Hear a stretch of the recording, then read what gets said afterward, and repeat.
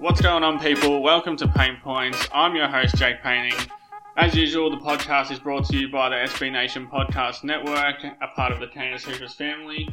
Today, I'm joined by Canis Hoopers Editor-in-Chief, Kyle Tighe. What's going on, man? How's it going, dude? Yeah, not bad. It's been a little while since I've podcasted. I guess I've been moving houses and stuff, so it's been a little bit busy over here, but we're finally back.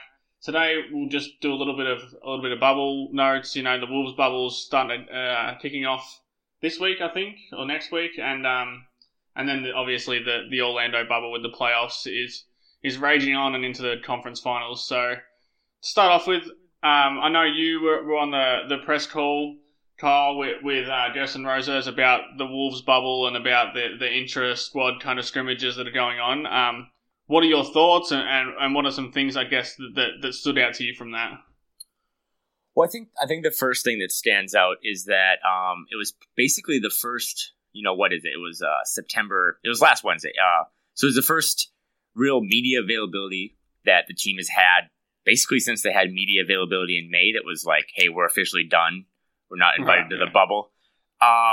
So if you're a Wolves fan and you're, hungry for anything newsworthy, it kind of feels like they're starting to pick up again. So last week, the way that their bubble breaks down is that they basically got as many of the guys in last week, kind of some just one on none, playing against the coaches and stuff. So if a guy comes in, he has the court to himself type thing under these current protocols for COVID. But then starting Monday, September 21st, that's when they're going to go into more of their bubble-like situation. So if you're familiar with downtown Minneapolis, they're, the Target Center and their training facility are all in the same area, and then there's also a really nice hotel. So I believe all the players and staff and coaches will kind of be sequestered into their own little mini Minneapolis bubble.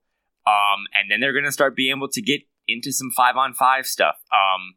And kind of the biggest takeaways, listen to Gerson and Ryan talk, was that they're not going to be able to do too much in a 2-week span, but just the ability to get those guys under the same roof is huge, especially when you think about how new this entire roster is.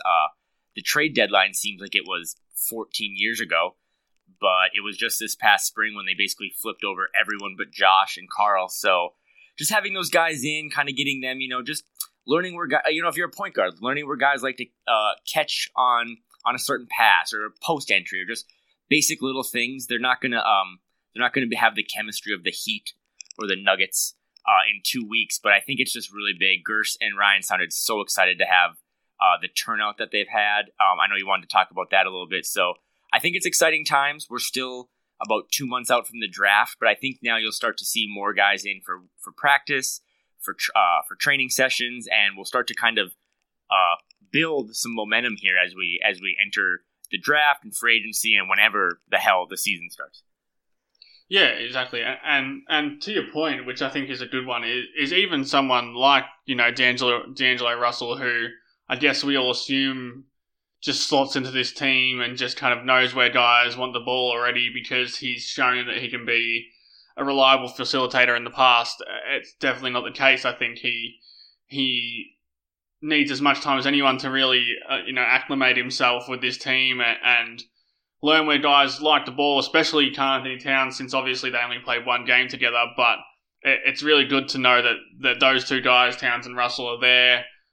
Malik Beasley, who, despite being a restricted free agent, is going to be there, which I think is pretty positive signs in terms of him returning in the free agency period. And I think that just getting everyone there and getting like a mini training camp kind of thing while we're still waiting to decide, I guess, when the season's going to resume next season, or how long they're going to be off. Is it going to be a year? Is it going to be 8 months? Either way, they really need as much time as they can to gel, especially when you're second last in the Western Conference. So I think we've spoken about this before, that there's really no negatives to the bubble as long as everyone's doing it safely and everyone stays healthy. Then I think there's really no negatives at all.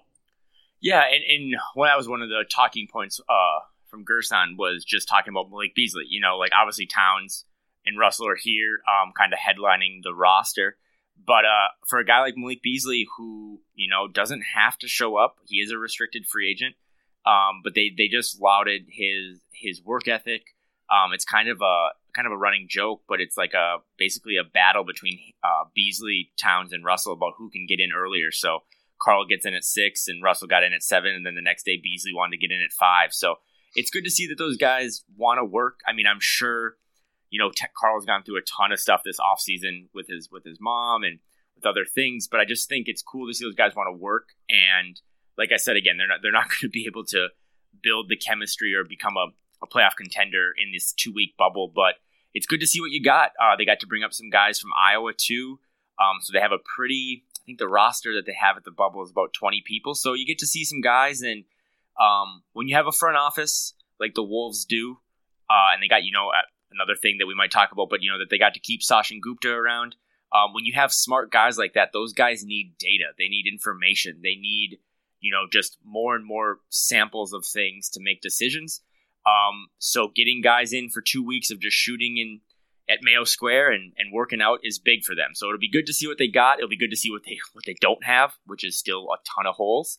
But it can only help. Like you said, it can only help. There's really I doubt they're going to be going super hard. So I don't think there's an injury risk, but you got to play basketball. They haven't played since March, so it could be until March 2021 that we tip off. And these guys just got to get their competitive juices flowing again. So good news all around. And they had a good showing, so I'm excited. Yeah, and I guess looking at things that I'm excited for in the bubble, I think.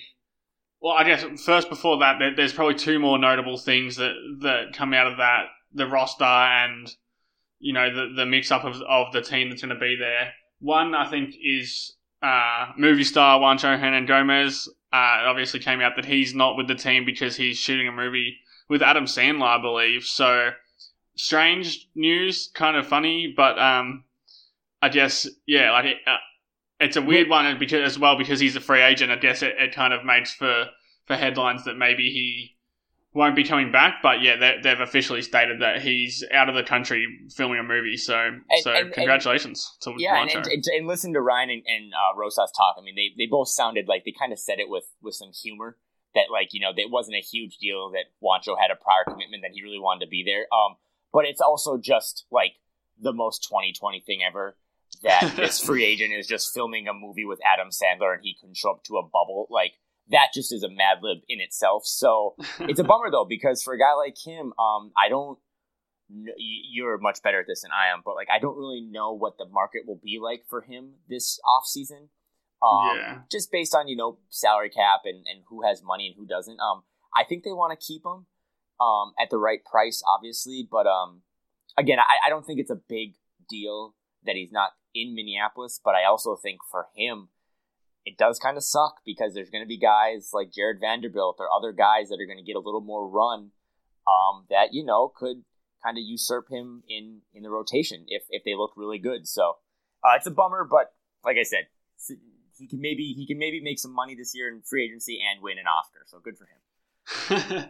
Yeah, I mean, I don't think I'd turn down a chance to be in a movie. So yeah, like I said, good for him. But it would be nice, I guess, if he could be there, just because they really would want to see what. Obviously, they've seen 14 games of him, but they want to see more from Juancho and really find out how he fits, especially next to Towns. So a bit of a bummer that I guess they won't see that, and they'll have to go into restricted free agency a little bit blind, in terms of playing with Towns and how he meshes with this roster completely. But good for him. And I was gonna say, devil's advocate, it might be good. Like maybe there's even less tape of Juancho Hernan-Gomez, and people forget about him in a sense, and he gets a really, the Wolves get him back for, I don't know, let's just say the Jake Layman special or something, like 3 years, $12 million or something. But I again, when he wasn't on the list, everyone kind of was like, oh my God, where's Juancho Hernan-Gomez? And my thought was good guy, good player, but if we're worried about him, we suck anyway. So I don't even know I don't even know how hyped they are to have him be he's not the long-term starting power forward, but even game one starting power forward. So yeah, I don't think I'd be surprised if he was the starting power forward next season, and probably a little bit disappointed. Yeah, I think they'll be aggressive this offseason and try to figure out some other person to put there. I'm guessing they would love his energy and his ability to shoot off the bench. But yeah, like I said, film a movie, got it. It makes sense. This whole situation, this whole year has been wild, so it's probably hard for him to get out. But the Wolves will move on, and they'll get to work in their own bubble. Yeah, exactly.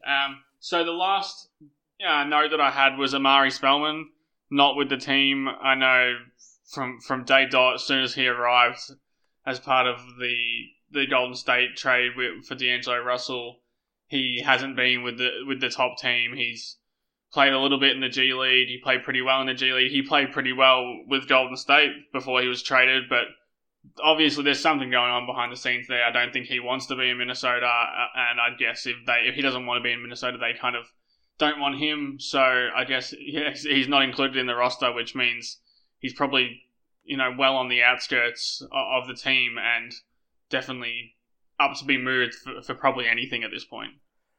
Yeah, I mean, there's just so much going on in 2020 that I must have just missed when Amari Spellman became an all-star that could dictate his own terms. But I do know that, like I said, when the Russell Wiggins trade happened, from what I understand and from what I was told, Spellman was one of those guys that was kind of like the Warriors, like, no, you have to take him.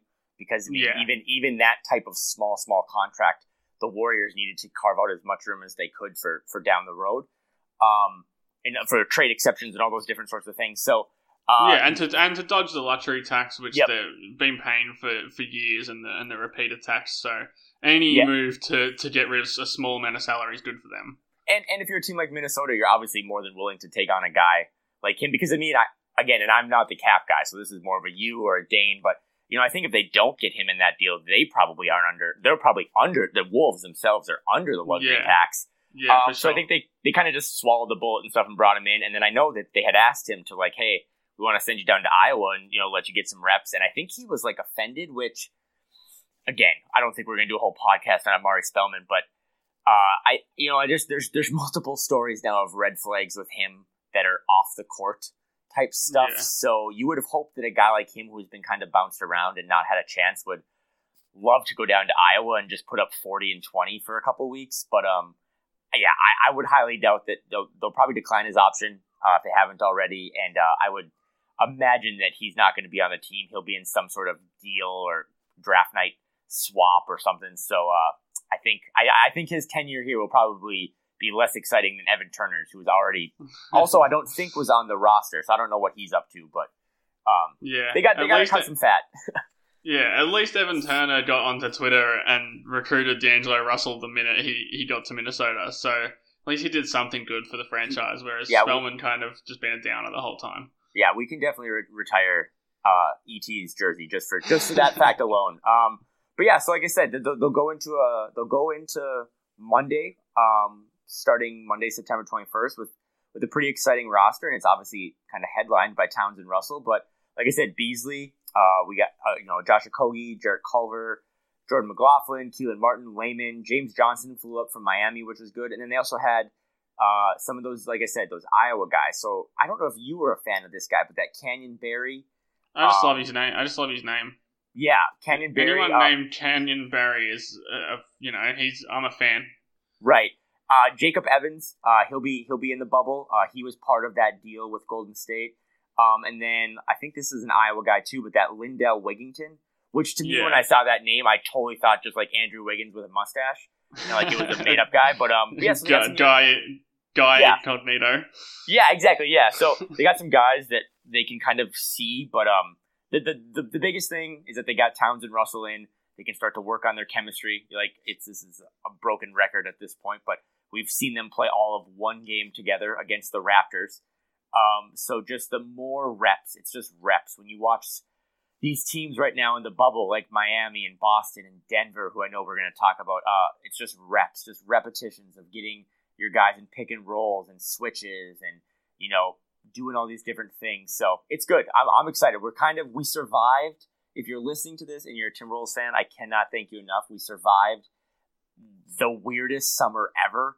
And I think now you're going to start to see some more news, some more media stuff, and some more availability. And it should be kind of all building towards that draft and free agency. So, So just one last thing that I'm not sure if you know the answer to this, so I might be putting you on the spot a little bit. I know Darren Wolfson said on his podcast that they'll be looking to stream or record in some fashion the scrimmages. Was there any word on that in the press conference? That didn't come up in the press conference, and Doogie was on that media availability. But I'm probably wondering if they're probably trying to hammer some of that out. I mean, from my experience talking to the front office people, they are a very kind of how do I want to say? Not closed-minded, but like they like to keep their things close to the vest. They don't want to share too much. Yeah. But I also know that Gerson is a very smart man, and he knows that we basically have as a franchise, there's been nothing to talk about for 6 months. So I don't know how we're still even doing this whole thing, but they kind of got to re-engage the fan base a little bit. So and there's no way to lose when you're playing your own team because someone's going to look good, right? And it might not be like a live stream type scrimmage. And like I said, we should also comment too. The Wolfson is very plugged in. So I mean, if he said that, I'd take his word on it. But even just like they'll probably like our friend Shabazz Khan, who's running social for them, they'll probably splice up some videos and stuff just to give. I mean, we're so hungry to see. I mean, if they just post a 5-second video of a 2-on-0 pick and roll between Carl and D'Angelo Russell that results in a dunk, like that'll just get us all back explode. Engaged. Yeah. So, but no, that'll be interesting. Like I said, I'm guessing if that stuff happens, it'll be all over Twitter. It'll be all posted and stuff on the website. So that would be fun. We deserve it, man. Like we deserve to watch these guys play, even if it's against 5 chairs or five coaches. So yeah, for sure.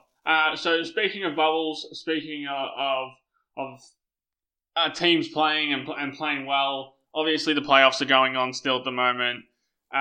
Western Conference Finals, we just finished watching that game. Anthony Davis hit a 3 to beat the Denver Nuggets on the buzzer. It's been a really fun playoffs, I think. I think the no home crowds has certainly played a part. I think just the intensity's been a lot better than I guess some doubters would have believed it could be in the bubble with no fans. I just think it's been really fun the whole way through, and the team, I wrote about this a few days ago. It came out, so head over to Canis Hoopus if you want to kind of check that out and kind of cross-match it with what we're going to talk about. But the Denver comparison to Minnesota, I think, is a really prevalent one, and one that I think all Minnesota fans should be keeping an eye on and should be rooting for Denver, to be honest, in the playoffs, just because there's the narrative that you couldn't win with a big man was really gaining legs over the last few years, and rightfully so, because no one could win with a big man, and I don't think Denver will win the whole thing, but they've definitely showed that they are a Western Conference elite, and with obviously Nikola Jokic as their centerpiece, and even Jamal Murray as their second star, and I think even just with those two straight away, you can make the comparison to Towns and Russell. Obviously not the same players, and there's a lot to do for Towns and Russell to have the same sort of team success as those two guys, but straight away I think, offensive-minded players who aren't great defenders, but have got to a level where they at least scrape by defensively, but then they really just outgun teams with their offense. I think that's a really good comparison to make just with the Timberwolves franchise, centerpieces, and then they run a 5-out system, unless Jokic is posting up, they run a 5-out system, same as Minnesota. I mean, the comparisons are there. There's also a lot of differences, but I just think that Denver are a team that we should be watching. Yeah, I think you were humbly kind of announced that article that you wrote, but I just want to go back to that one more time and just stress again that last week you wrote, I thought, the best thing you've ever written, comparing you kind of touched on in the beginning of the article about how basically when people think of the Wolves now, they think, are they going to try to emulate the Houston Rockets with their kind of 5-out system, or are they going to try to emulate the Brooklyn Nets with kind of their more pace and space and all those things? And those two organizations have their own similarities, but the reason people think Rockets and they think Nets is because that's kind of what the Wolves front office is made of, is people from the Rockets, people from the Nets. And I thought you brilliantly pivoted to talk about a different team that no one has really brought up, and that's the Nuggets, a team that has basically built themselves off of kind of this offensive-minded point guard center combo that can't really get stops. Or can occasionally get a stop. Like we talk about with the Damian Lillard type guy, but they're basically just going to try to out efficient you and outgun you. And it's been awesome to watch. And I think you touched on some pretty interesting things about the Russell and Towns comparison to Murray and Jokic, but also kind of the secondary, tertiary pieces of what you do to build around those guys. Because for better or worse, and I know this is a whole nother 9-hour podcast, but for better or worse, this is the core. Gersson has signed this job. He has signed his life away to Towns and Russell. That's it. That's going to be their core. And whether or not you believe in that or not, I know there's pluses and minuses, but that's what it's going to be. And I think it's an uplifting, optimistic opportunity to see that another team has kind of built a team similarly, and they're being really successful doing it. So I'm intrigued, and like you said, the renaissance of the big man. I think now we owe it to Nikola Jokic to say that for now he is a tier, or he is above Karl in terms of the rankings, just because he's doing it on a night in and night out basis. And he's just been I know Murray's got a lot of the plaudits, but he has been unreal in the playoffs. Absolutely unreal. And I mean, he deserves everything he's getting. He's moved himself up into kind of this tier 1 star potential in the view of kind of the national view of things. But I also think that Karl has, and this is the homerism in me, but I think Karl has all the skills to match that or be better than him. He's not the passer that Jokic is, but I think he's a superior shooter. And I think Karl's stock, and some of it's just, deserved because, he would mope a lot. He would complain about things and he got injured. But I mean, no one's really seen Karl play basketball now in almost 8 or 9 months. So I think it's a little out of sight, out of mind type thing in terms of how many, I've seen, and maybe I'm just still drunk on a Sunday from the Kool-Aid, but I've seen people talking about how, like, I wouldn't trade Bam straight up for Karl, or I wouldn't trade so-and-so straight up for Karl. And it's like, whoa, okay. What's going on here? So the recency bias is at an all-time high during the playoffs. Yeah, and that's for sure. I mean, when you watch a Bam, Adebayo go off and have a great game, you're just so caught up in the moment that you want to be like, dude, this guy is a top 12 player in the league. But in Bam's defense, he's been awesome. Jokic has been awesome. Anthony Davis has been awesome. So it's just nice to see that these teams can win. All those guys are complete apples, steaks, and ice cream in terms of comparisons. But it's cool to see that big guys still have a place in the league, and you can win if you build around them properly. So that's the challenge, obviously, for Gersson and his staff, is can we build properly around him? And I think they can, but it'll be interesting to see what they do. And it starts with the draft, and it starts with getting more shooting in there, but also getting guys that can defend, because I think people are selling Karl and D'Angelo short a little bit. I think they can play better defense, but they're also limited. Like, D'Angelo Russell's just never going to be an above average defender. He's not. But if you can get him close to just that average line, I think you can start to do different things and have kind of a lift your ceiling a little bit. Yeah, I completely agree. I mean, I think the differences between them, like I said, I outlined this in probably too many words in the article, but I think the differences, firstly, is I don't want to say the coaching, because I still have faith in Ryan Saunders, and I know he was kind of learning on the fly last year with a roster that was just, getting turned over, massively injuries, the whole tit and caboodle he dealt with. So I definitely want to give him the credit there for kind of navigating through that. And I guess he was they were never gonna win last year with what went on and the huge roster turnover. But I think getting the way that Mike Malone gets Jokic in positions to facilitate and to score, gets him in positions where he's at an advantage, where the defense is tilted in his direction, to his advantage. I think it's awesome coaching, and that's the one thing offensively that I really want to see Saunders do with Towns and with Russell. I mean, with Murray and Russell, it's a little bit different. You kind of, you run them off a lot of pick and rolls. They create a lot of their offense for themselves, which we'll get to shot creators in a second. But when talking just of Towns and Jokic, they're not really guys. Big men in general aren't really guys who can create their own shot off the dribble all the time. That's why, Towns has never been a high usage guy in the clutch. That's why Murray still shoots, more shots in the clutch than Jokic, even though Jokic is just an unbelievably clutch player. I think he just scored 11 points in about 3 minutes in the game that just finished in the last 3 minutes.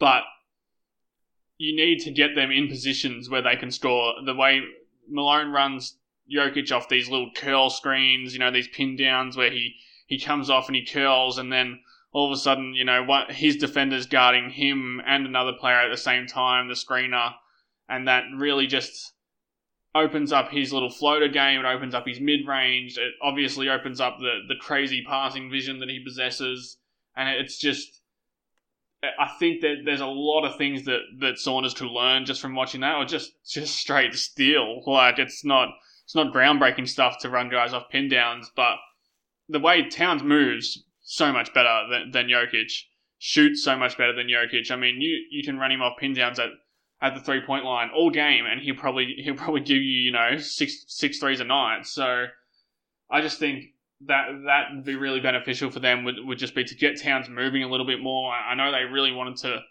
to run with that 5-out system where Towns runs the plays from the top of the key, and I think that's a good tactic. I think that's better than what Tibbs was doing for sure, and Malone runs a lot of that with Jokic as well. But when Jokic doesn't have the ball, when next season when when D'Angelo Russell has the ball, and Towns is off the ball, I think really getting him running off screens, moving into space rather than just post ups or spot up threes, that'll really unlock Minnesota's offense, I think.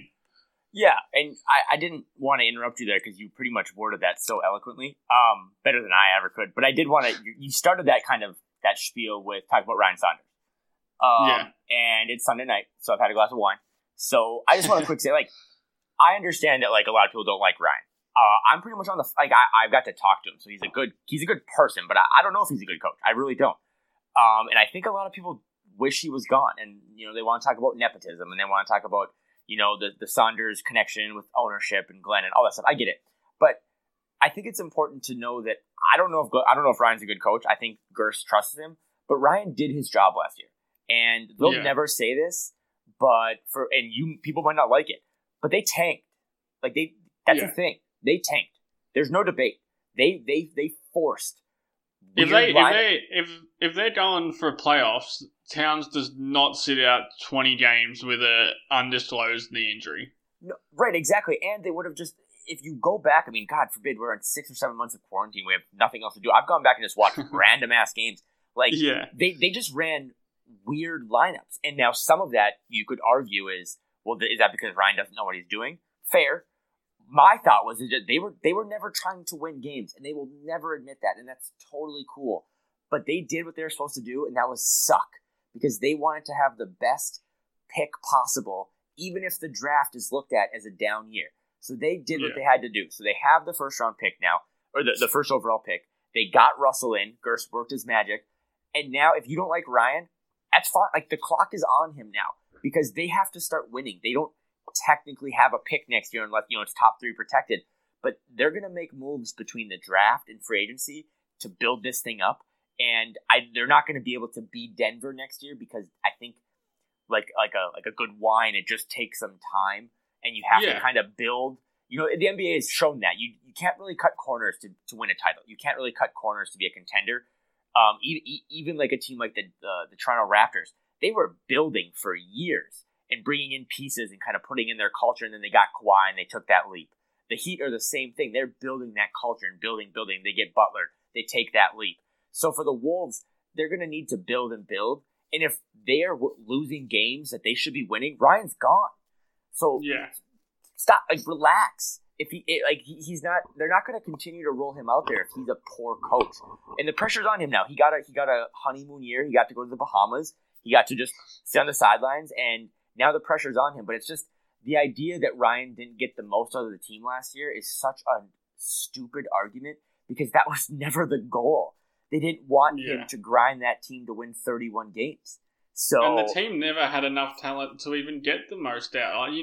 Getting the most out of the team was only going to be 30 wins at most. Like, that team was never going to make the playoffs, and really, we should have known that. I think most people did, but like, we should have known that from day dot. Like, Bahamas be damned. Like, this team was never talented enough to make the playoffs, and that's just the truth of it. And this is such a fact. Like, anyone who listens to this pod, anyone who watches basketball, the worst thing you can do in the NBA is be average.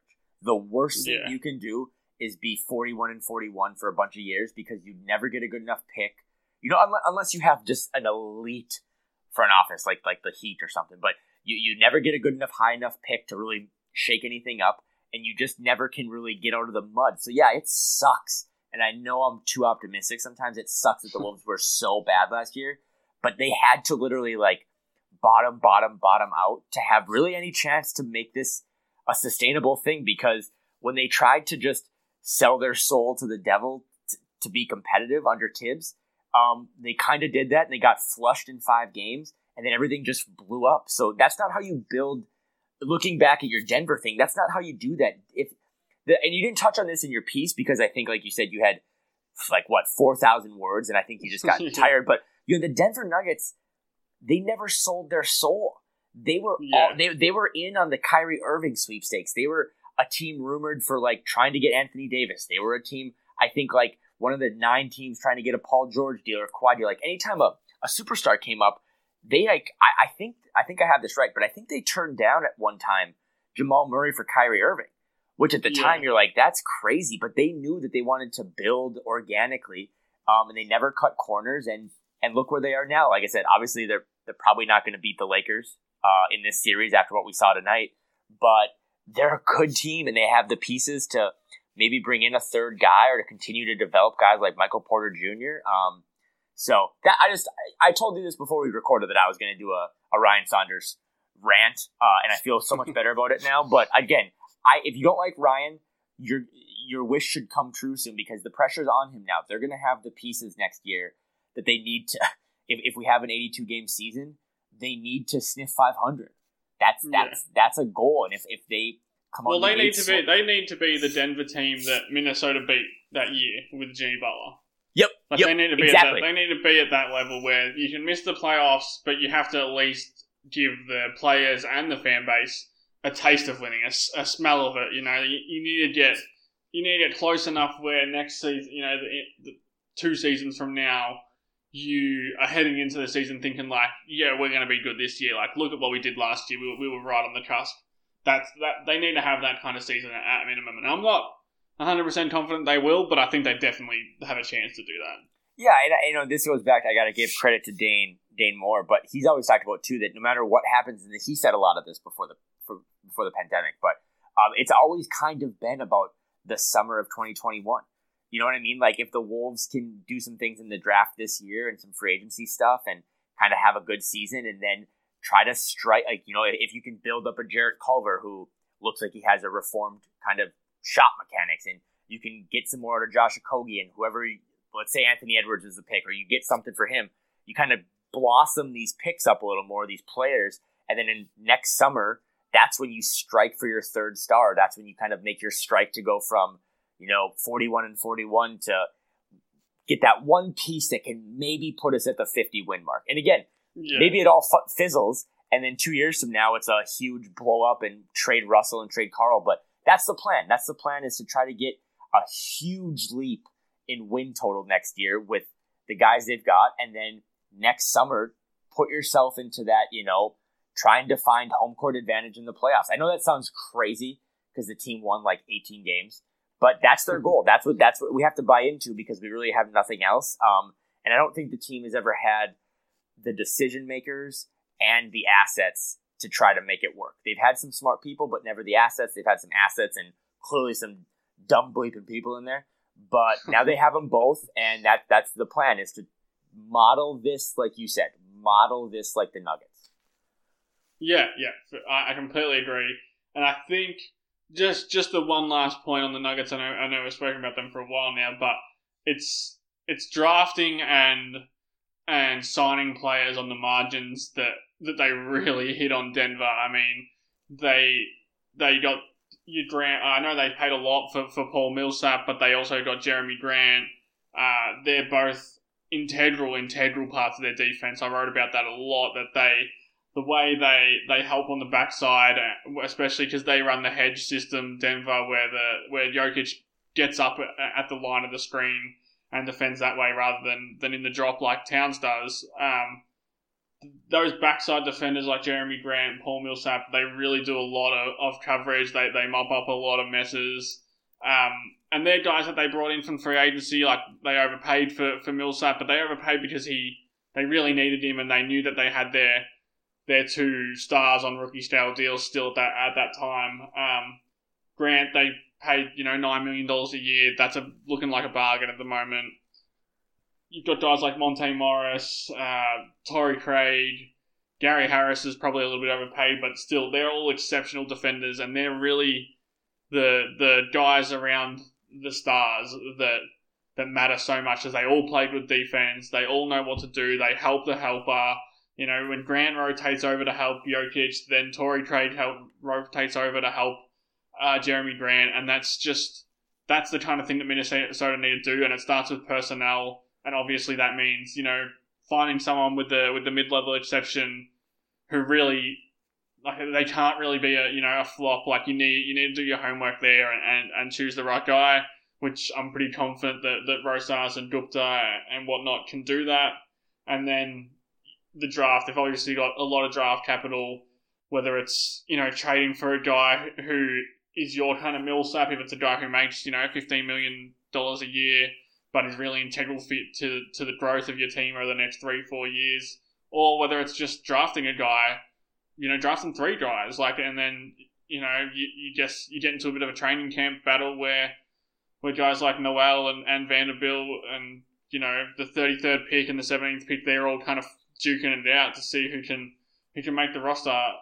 They need to hit on those, because that's what Denver did. That's what the teams who have grown internally have done, that haven't gone and swung for that start. I know it's as much assets, that we talk about with Minnesota and draft capital and whatnot. It's still just super hard to get a star via trade. So I think that's also a really good point that you bring up about just like how well they've drafted, because I might be stealing this take, but I haven't really seen it, I don't think, anywhere nationally. But the Nuggets are probably going to lose to the Lakers. They're down 0-2. But they're also technically 4 games away from the NBA Finals. They made a trade at the deadline that literally gave up good players for absolutely nothing. Yeah. You know what I mean? Like, they probably thought they had contender type aspirations when they made that trade. And again, that was pre-pandemic, so who really knows? But I mean, they traded guys. I'm one of the guys that runs the SB Nation for the Nuggets. I get to talk to him a little bit, and like, they really liked Malik Beasley. They just couldn't find room to play him.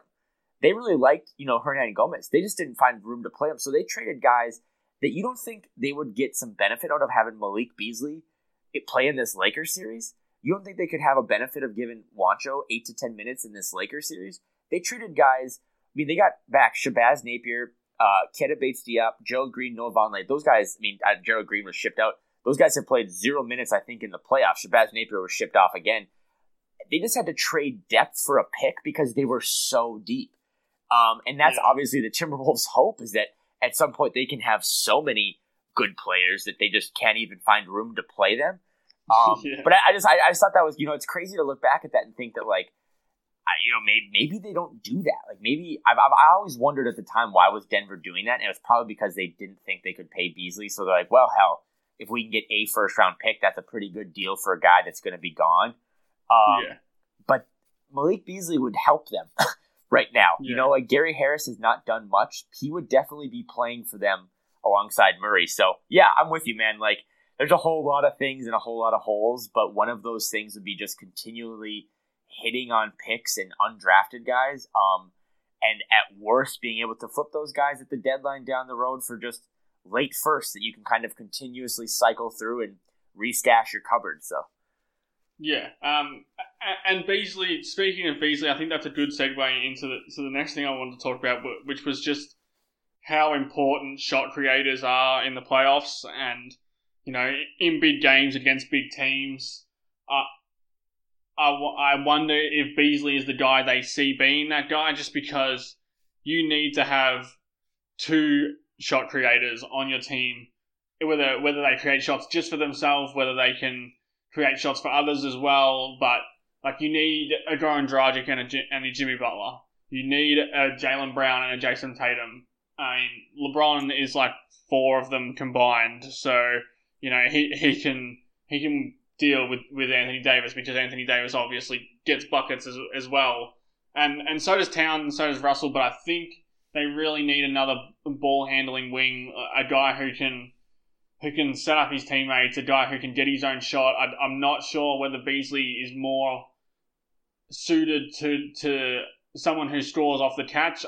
Obviously, like most, I was really happy with the way Beasley played. He was obviously, in Fuego the whole time he was in Minnesota, over 20 points a game, 42% shooting on like 8 or 9 threes a game. So I just think that I think he needs to be better off the dribble. I think he needs to be able to break down defenders, kind of bend the defense to his will and create shots for himself and others. Just because for the last few playoffs and for a long time, I guess, that it's just so obvious how much you need shot creators and how much guys who can create their own offense and create offense for other people is important. And that's why it's important they got Russell, because he's that kind of guy. He obviously needs to get to the rim a bit more, get to the free throw line a bit more, but there's no denying that he creates his own shot and that he can kind of create advantages for an offense with his passing as well. So yeah, that's a good point. And one thing is that I think we should mention too is like for the Nuggets. I mean, Jamal Murray has such a responsibility to bring the ball up, but they do spell him. I mean, Jokic can bring the ball up. I mean, he can just literally be inbounded the ball and bring it up. But I, when I watch Beasley, and this might either just be the most lazy analysis or maybe a somewhat intriguing analogy or comparison, but it'll be interesting to see if they want to make him more of just a complete shooter, like a spot up shooter. Come off that's picks. What I wonder as well. Or if they see, and again, this is a weird comparison, but or if they see some Tyler Hero in him, where Tyler Hero, if Dragic goes and sits or Jimmy's taking a rest, I mean, they just run things through Tyler Hero, which is mind blowing in itself because he's like 20 years old. But just can you do that for 4 or 5 straight possessions in the second quarter when you're resting Towns and Russell? Can you have Beasley initiate offense and get in the lane and kick? I don't know. I don't think we've seen the playmaking side of him more. But I know he's a gym rat, so maybe he's working on it. But that would be great. I mean, if he can take the burden of running, a half dozen or a dozen plays a game, it would spell guys and allow Russell to take a break in the corner or not put the onus on Karl. And if he can't, and he's more of just a flamethrower who's coming off picks and barely dribbling, then they're going to have to address that in the draft. And that's why I think whatever happened with the Jordan McLaughlin, they're going to have to get another ball handler. Because when you touched on that in your article, it's they don't.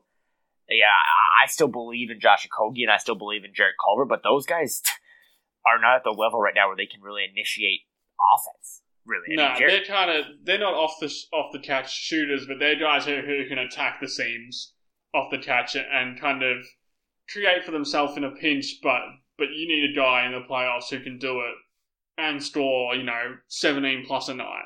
You need a guy who is your third option at minimum, who can really create his own offense.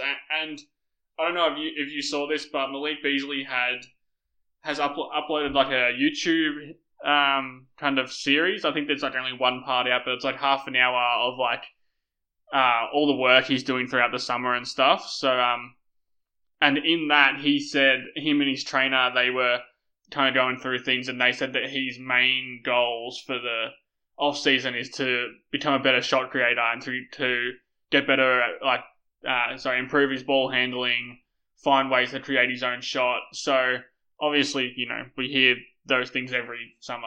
I'm sure Karl Anthony Towns' top priority is to become Defensive Player of the Year. Yeah, but every guy lost all their body fat and has put on 50 pounds of muscle. But no, that's a big deal, though. But it's good to see that he recognizes that and that he knows that that's what he needs to do to become that next tier up as a player. Yeah, and I think for as much as we talked about Jamal Murray, who has kind of lifted himself now to be, I would say a superstar. Maybe a fringe superstar. Maybe you just want to say a star, but I mean he deserves the praise that he gets because he is balled out. But so he's light years better than Malik Beasley, but they are the same age. They are 23 years old.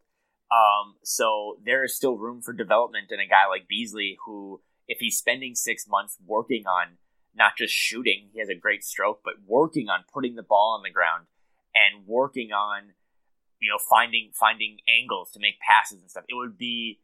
I mean, I think they're going to keep him. I mean, I think everyone who's listening to this knows he's a restricted free agent, and I don't think the market for him is going to be that big. And I don't think they'll lose him for nothing. I think if it came to a point where it's not going to work, they would do a sign and trade and get some asset back. But I know he wants to be here. I think they want to keep him.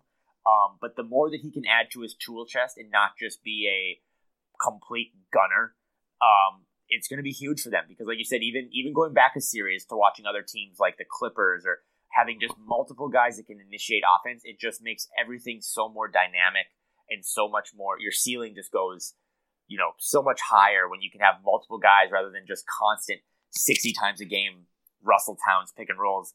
Because you see now in the NBA when the playoffs come, and that's kind of why we're here trying to build a playoff team. Teams start to narrow in on your strengths. So the more options that you can go from those strengths, like a tree, and kind of branch out, the better chance you have to kind of remain competitive. So it'll be interesting to see. You like him, right?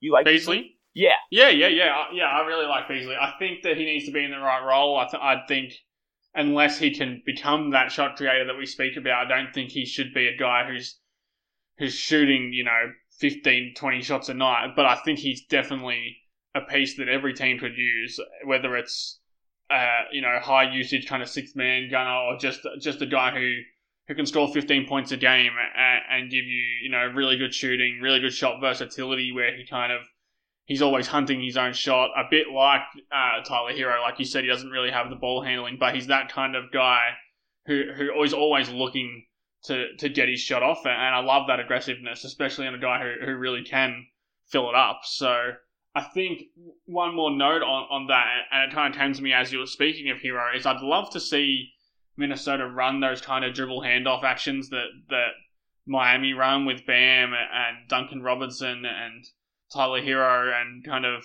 it's the dribble handoff and then Bam slips the screen and rolls towards the rim, and you kind of have to pick your poison. Like, do you commit to Duncan Robinson, which in the Timberwolves case I guess would be a Malik Beasley or even a D'Angelo Russell?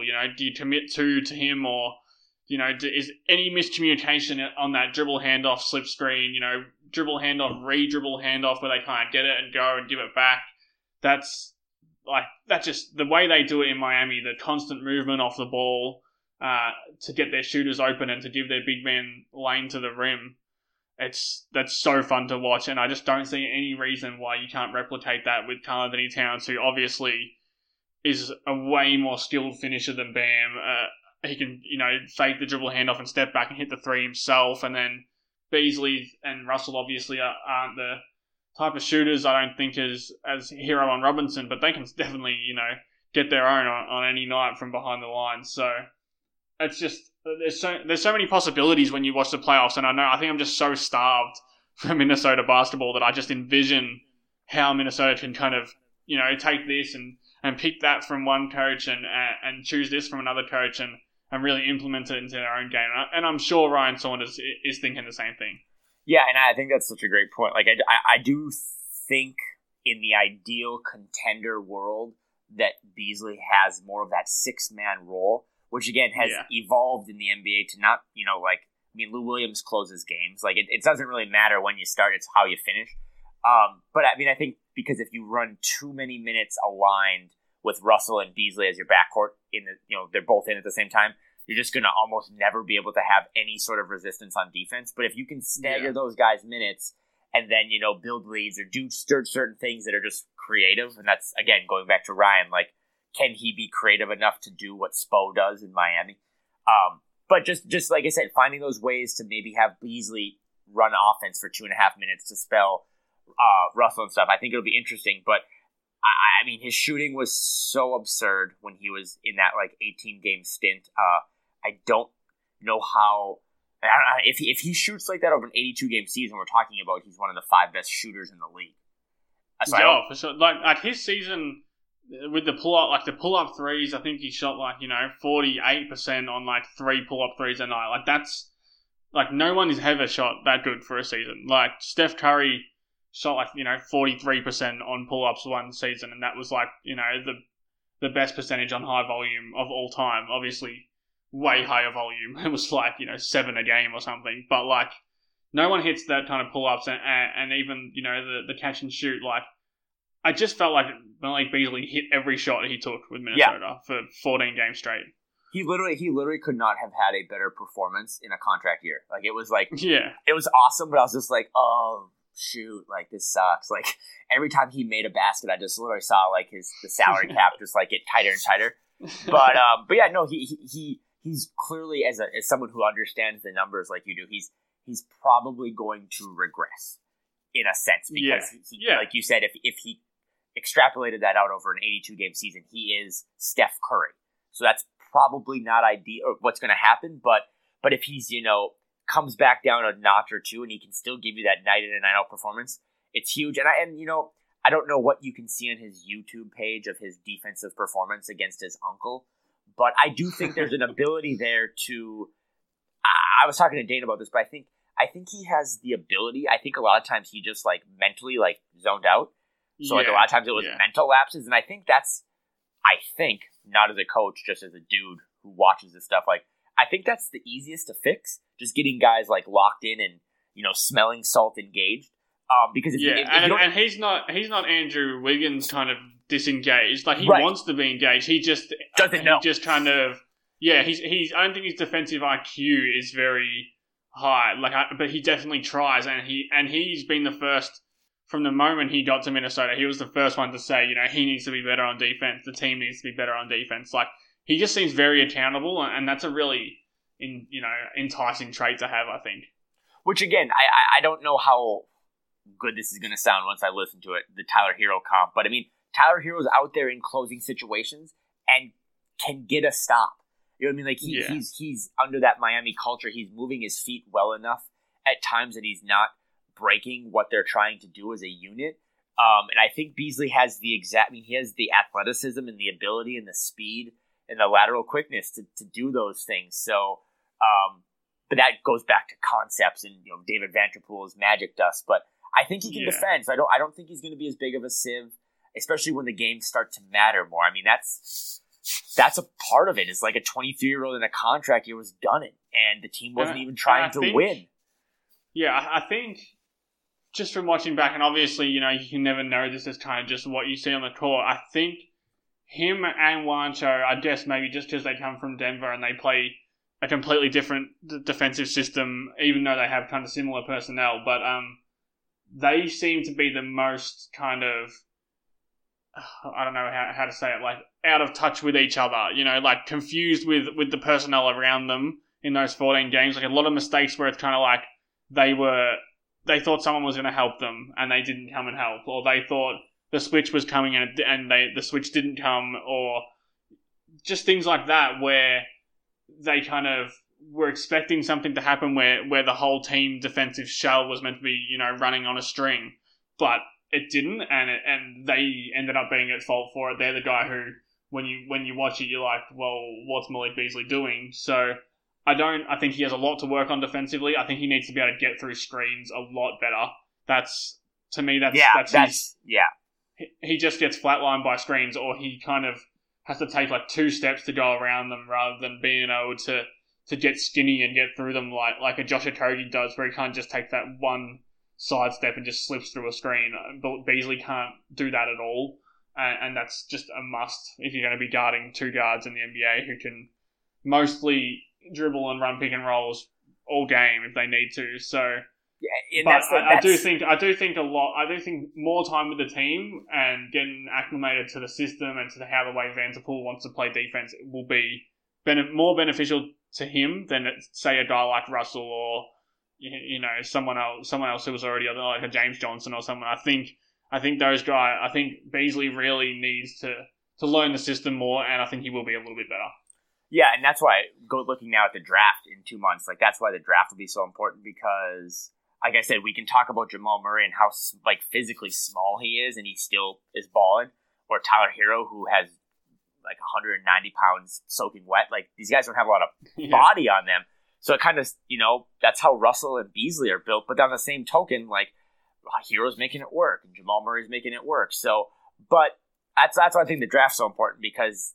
That's why Dane, I think, was excited about a guy like LaMelo Ball, who like is so long, he can help cover up some of those issues, or a guy like Anthony Edwards, who, for all his flaws, like he's still built like a tank. I mean, he's a big, sizable guy. So they're a little thin in the backcourt, but that's why I think it'll be even more important to see who they kind of, again, using the Murray-Jokic comp. Those guys, I mean, Jokic is a big guy. He's huge, but he's not fast, and Murray's small. But I mean, they got dogs around them. Jeremy Grant, Torrey Craig, like those guys are Paul Millsap. Michael Porter Jr. is an alien. Like those guys are all big human beings. So that's going to have to be something they address because they're small. And that's up for another day, but they got small guys and they don't. That's one thing if you don't really dive into the analytics or things, or you just kind of watch the game, that's something to always watch if you're watching old games after the trade deadline. Russell and Beasley just get stuck on picks, on them, and they can't fight through them, and it sucks. So it'll be an emphasis, I'm guessing, in the bubble, and it'll also be an emphasis when they're building up this roster going forward.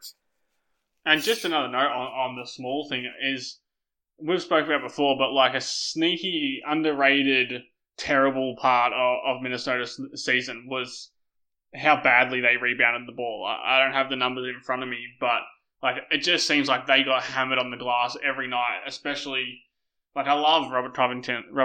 I adore Robert Covington, but he just didn't get enough rebounds, and Towns doesn't really rebound outside in zone, albeit he's a really good rebounder, but you need more, and I think it makes it even harder when your backcourt is Russell and Beasley, and then Josh Okogie is your small forward, and I know Josh can rebound, especially offensive rebound with the best of them, but that's a 6'4". No one's over 6'4" in your first three positions, and then you've got a 6'7", 8, 9 guy at power forward, and then Towns. Like it just makes it so hard to rebound. So I think they, like you said, they definitely need to address some sort of size, at least at the three. Like you need to have a guy who can, a 6'6", 6'7" guy who can grab a couple of boards. Maybe it's Layman. Like he can play that position, and I think Layman's 6'9" maybe. So like, there's guys on the roster who can do it. Vanderbilt, James Johnson, but yeah, it's an area where they need to address. I don't think they need to go all out to find the tallest guy possible, or like a star has to be this certain height to be a good fit with Minnesota, but I think in the free agency market or the draft, they'll look to pick up someone who has a little bit of size just to bang bodies a little bit when the time comes.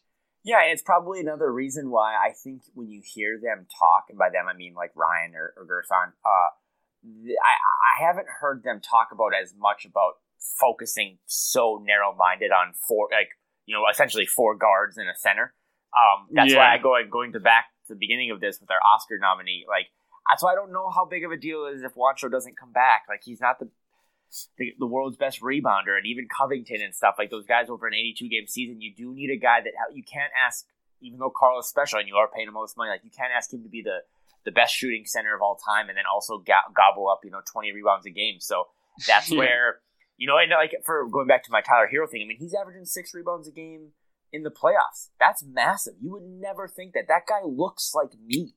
Like, you would never think that guy could he's had multiple double-digit rebounding games. So, yeah, it'll be crazy. It'll be interesting to see if they ask more of the guards to try to get in there. Like, can Malik Beasley average 5.5 rebounds a game during a season? Because that would help a lot. Or are they going to try to get another big guy in there that can help Carl clean up the glass, because like you said, it was abysmal. If you look at the stats, it was terrible how much they got out rebounded. Yeah, for sure.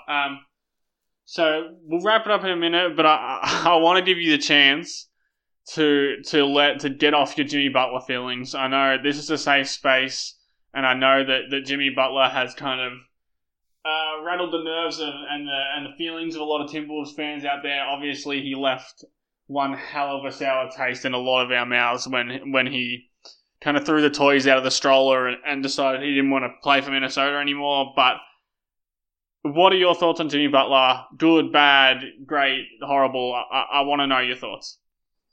I would never tell anyone how to be a fan, because it's just short for fanatic, and that's what we're doing. That's why you and I are doing a late night podcast. Yeah. So again, to each their own. But I just think watching the bubble after the play-in, that couple play-in weeks where everyone was trying to figure out, like, this is so weird playing without fans and stuff, the level of basketball right now is so good. Like, the chess match between the Celtics and the Heat, who probably have, two of the four best coaches in the league, maybe Spo and Nick Nurse, it's just such beautiful, beautiful basketball. And if you're coming out of that every night just being bummed about Jimmy Butler or what happened in the past, I just think you're doing yourself a disservice. I just think what's done is done. They had their run. They wiped off that long playoff misery. Then it blew up in their face, and they made a lot of mistakes. Paying Wiggins, having Jimmy be the guy. Jimmy was right. Jimmy was right on a lot of stuff. Like I said, Jimmy's a dog. Jimmy wants guys like him, and that's why the Heat culture, quote unquote, is perfect for him. But I think I was on one that one night when I compared it to complaining to your spouse or partner about a prom date that went awry. I was probably had some wine, but I just think you're doing yourself a disservice if you watch Jimmy Butler play, who did, like you said, leave a super sour taste in not only Wolves fans' mouths, but also the Sixers. He did them dirty. He had the same complaints about kind of like a Ben Simmons and an Embiid and that whole situation as he did in Minnesota. And as much as I don't think I'll ever openly root for him or necessarily like him, if you don't respect him, that dude is making every play in the bubble, and it's just awesome. And it sucks that he's not doing it in a blue and green jersey, but I'm happy for him, man, because that guy puts in the work, and he's playing his ass off, and it's awesome. And just get over it. Even the Tyler Hero thing, man. I'm guilty of this one, being Tyler Hero would be awesome in Minnesota, but yeah, I don't understand why you would watch 2020 modern basketball and still be every time Steph Curry hits a three, oh, did you know he could have been drafted by the Wolves? What a waste of time. Every player half the players in the league could be drafted by half of the other teams in the league. That's how the draft works. That narrative annoys the hell out of me. Players get passed on every draft. We don't crucify 14 teams for passing on Giannis Antetokounmpo. Because it happens. Players become good, and they don't if the best player of every draft went number one every single time, then no one would care about the draft lottery unless you got the first pick. That's how the draft is. It's a crapshoot, and not picking a player. We didn't pick Tyler Hero. We traded up and got Jared Culver. Jared Culver could become good, or he might not, and we can't do anything about it. Just enjoy watching. Like you said, just enjoy watching great basketball. On the Butler point, it's just I don't like Butler as I don't like him, but I don't like what he did for the team that I love. But I love basketball, and I love watching players ball out, and I love that Jimmy's a dog. I love that he found the place where they really accentuate his talents, and everyone kind of works well with him because he's an awesome player, and I want to see awesome players in awesome positions in awesome environments do awesome things. And I'll never respect or approve of how toxic he made it to get himself out. But again, yeah. I just, if you watch him, just allow yourself to watch him play good basketball and be wow, that guy is balling, without constantly bringing up the Wolves thing. And then also too, and that goes for people who aren't just Wolves fans. I think that's what annoys me more about it, is that every 2 seconds it's someone who has no idea happen in the situation. It's like, well, Jimmy was right, Towns is soft, like, Towns is this and that, and no wonder why Jimmy left. Like, why can't we just watch Jimmy Butler without talking about Karl-Anthony Towns? Like, it was years ago. Like, hopefully Towns has found a position that an environment and a coach and a surrounding, player staff that work for him because Jimmy sure has, and let's just enjoy it. And you know what, too? Like, this is my last thing, I promise. But, like, I'm happy for him when he's balling out. And he I think, in Game 3 or Game 2 was the last one they won. Like, he only had, 12 or 14 points. But this idea, too, that if Jimmy would have just stayed, the Wolves would be the Heat. It's like, that's so dumb.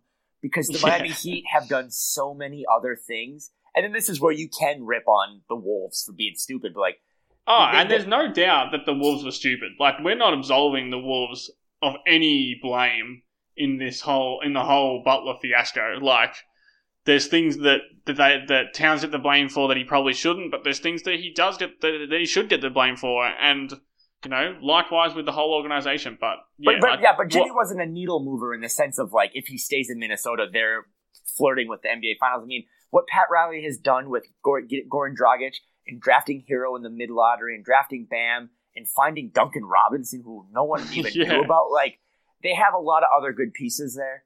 I'm happy. No one can possibly think that Tibbs would have done that. No, he would have his track record. He would have grinded it out probably another 18 months to 2 years and had a couple more first round exits, and we would just be all over again.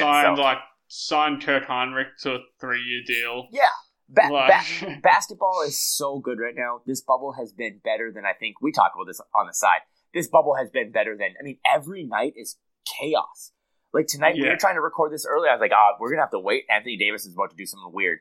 Every night's awesome. Just enjoy it. And I know it sucks because usually we have to enjoy these games as outside observers rather than, our team is playing. But the basketball is great. I think the Wolves are going to get it figured out. Things are going to start to pick up. We got the bubble, then the draft and free agency. So that's my story. You can cheer how you want, but man, you owe it to yourself if you're listening to this to just enjoy good basketball, because the basketball right now has probably never been better. Yeah. I completely agree. Like you said, I'm not going to tell anyone how to root for their team, and I completely respect why people don't like Jimmy Butler, but yeah, just have fun with it, and the whole kind of agenda has been today is just, rather than thinking, we could have had this guy, we could have had that guy, look at teams and what they're doing in their systems and the way they use their players and try and apply that to the players who are on Minnesota right now. And that, honestly, I find that a lot more fun just because that's something that could actually happen. Wishing that Jimmy Butler still plays in Minnesota is never going to happen. Wishing that Steph Curry got drafted by them or Jamal Murray for that matter is just impossible. It's not going to happen. So, yeah. And if you hate the Minnesota Timberwolves have given every fan of them countless reasons to stop cheering for them. You know what I mean? But as you and I, who are, if you're still listening to this an hour in, and now we have transitioned into soccer talk, if you and I are Liverpool fans, and for both of us, they're halfway across the globe, you can be a fan of whoever you want. So if you hate the Wolves and you hate everything they've done, and you hate Carl complaining, and you hate D'Angelo's defense, and you hate Ryan Saunders' nepotism, then just be a Nuggets fan. You can follow all the beat writers. You can follow all their team stuff on social, and you can just literally be a Nuggets fan. It's okay. Just, you owe it to yourself to have fun watching this because the basketball is so good. Yeah. So sorry to everyone but I knew that Kyle had a 10-minute rant in at least about Jimmy Butler, and I knew I had one stored up inside me as well. So that was on the agenda. That we had to talk about it. That was a little therapy session there, but I feel like a lot of people are feeling the same way about Butler, whether it's good or bad. But that'll probably do it for today. I'll be back again probably next week or the next week or the week after. But thanks as usual, Kyle. You're a star. Yeah, dude, I appreciate it. Have a good one. Everyone continue to stay safe, and like I said, keep checking the website. We've got canishoops.com. We've had a lot of good articles. I think you agree with me. And we appreciate anyone who's been reading us over the last 6 months without anything to talk about. And I think now, starting Monday with this bubble, we're going to start to build up, and it's going to be awesome. So I'm excited. Yeah, for sure. Everybody head over to Tennis Hoopers. We've always got really good stuff coming out over there, and a lot of writers who are really dedicated to giving you guys content. Apart from that, like, rate, comment, subscribe, share, all that good stuff. And I'll see you guys next week. Thanks again, Kyle. Thanks, man.